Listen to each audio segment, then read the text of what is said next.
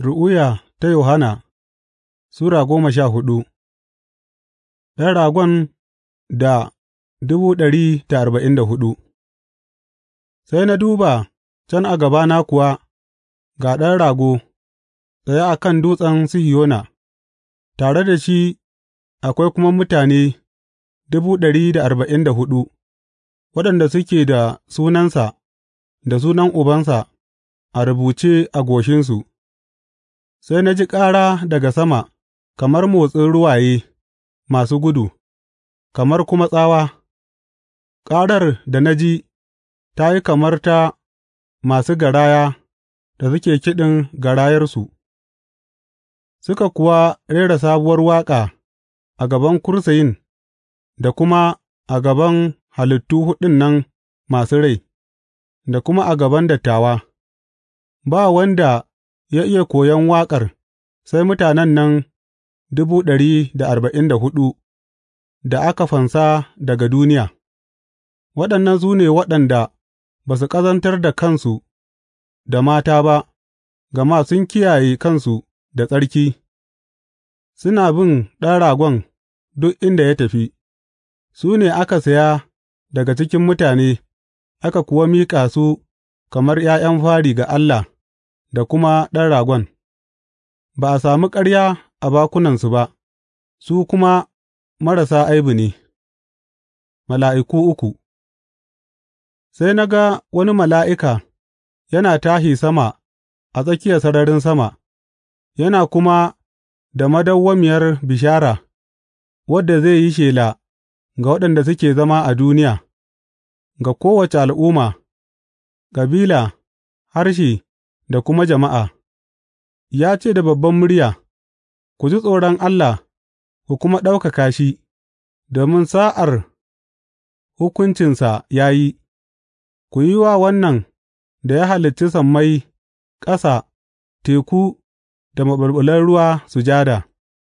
Mala'ika na biyu ya biyo yana cewa, Ta fāɗi, Babilon mai girma ta fāɗi, wadda ta sa dukan al'ummai suka sha ruwan inabin hauka na zinanta.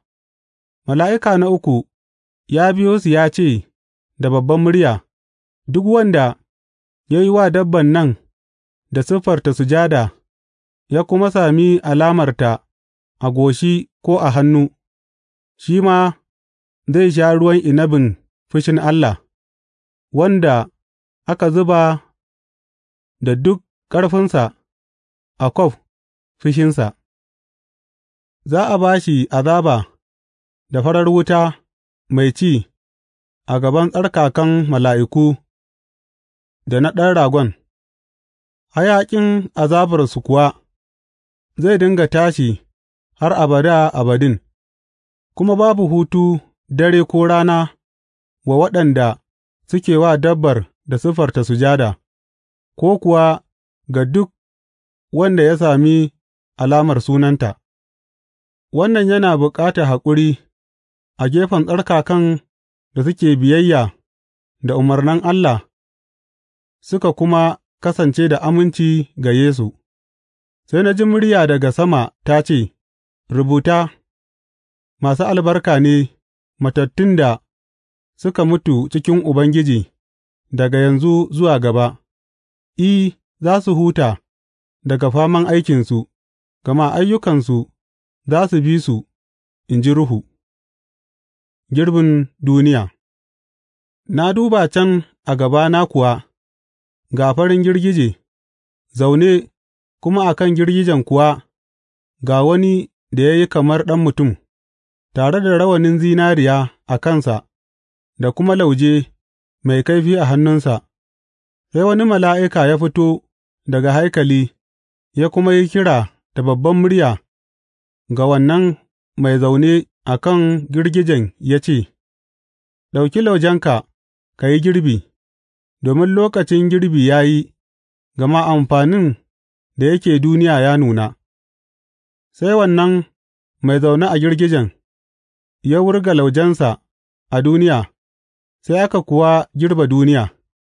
Wani mala'ika kuma ya fito daga haikali a sama, shi ma yana da lauje mai kaifi, har yanzu wani mala'ika mai lura da wuta ya fito daga bagaden ya yi kira da babban murya ga wannan wanda yake da lauje mai kaifi ya ce, Ɗauki laujenka mai kaifi ka tattara kawunan ’ya'yan inabi daga kuringar inabin duniya, domin ’ya'yan inabin sun nuna.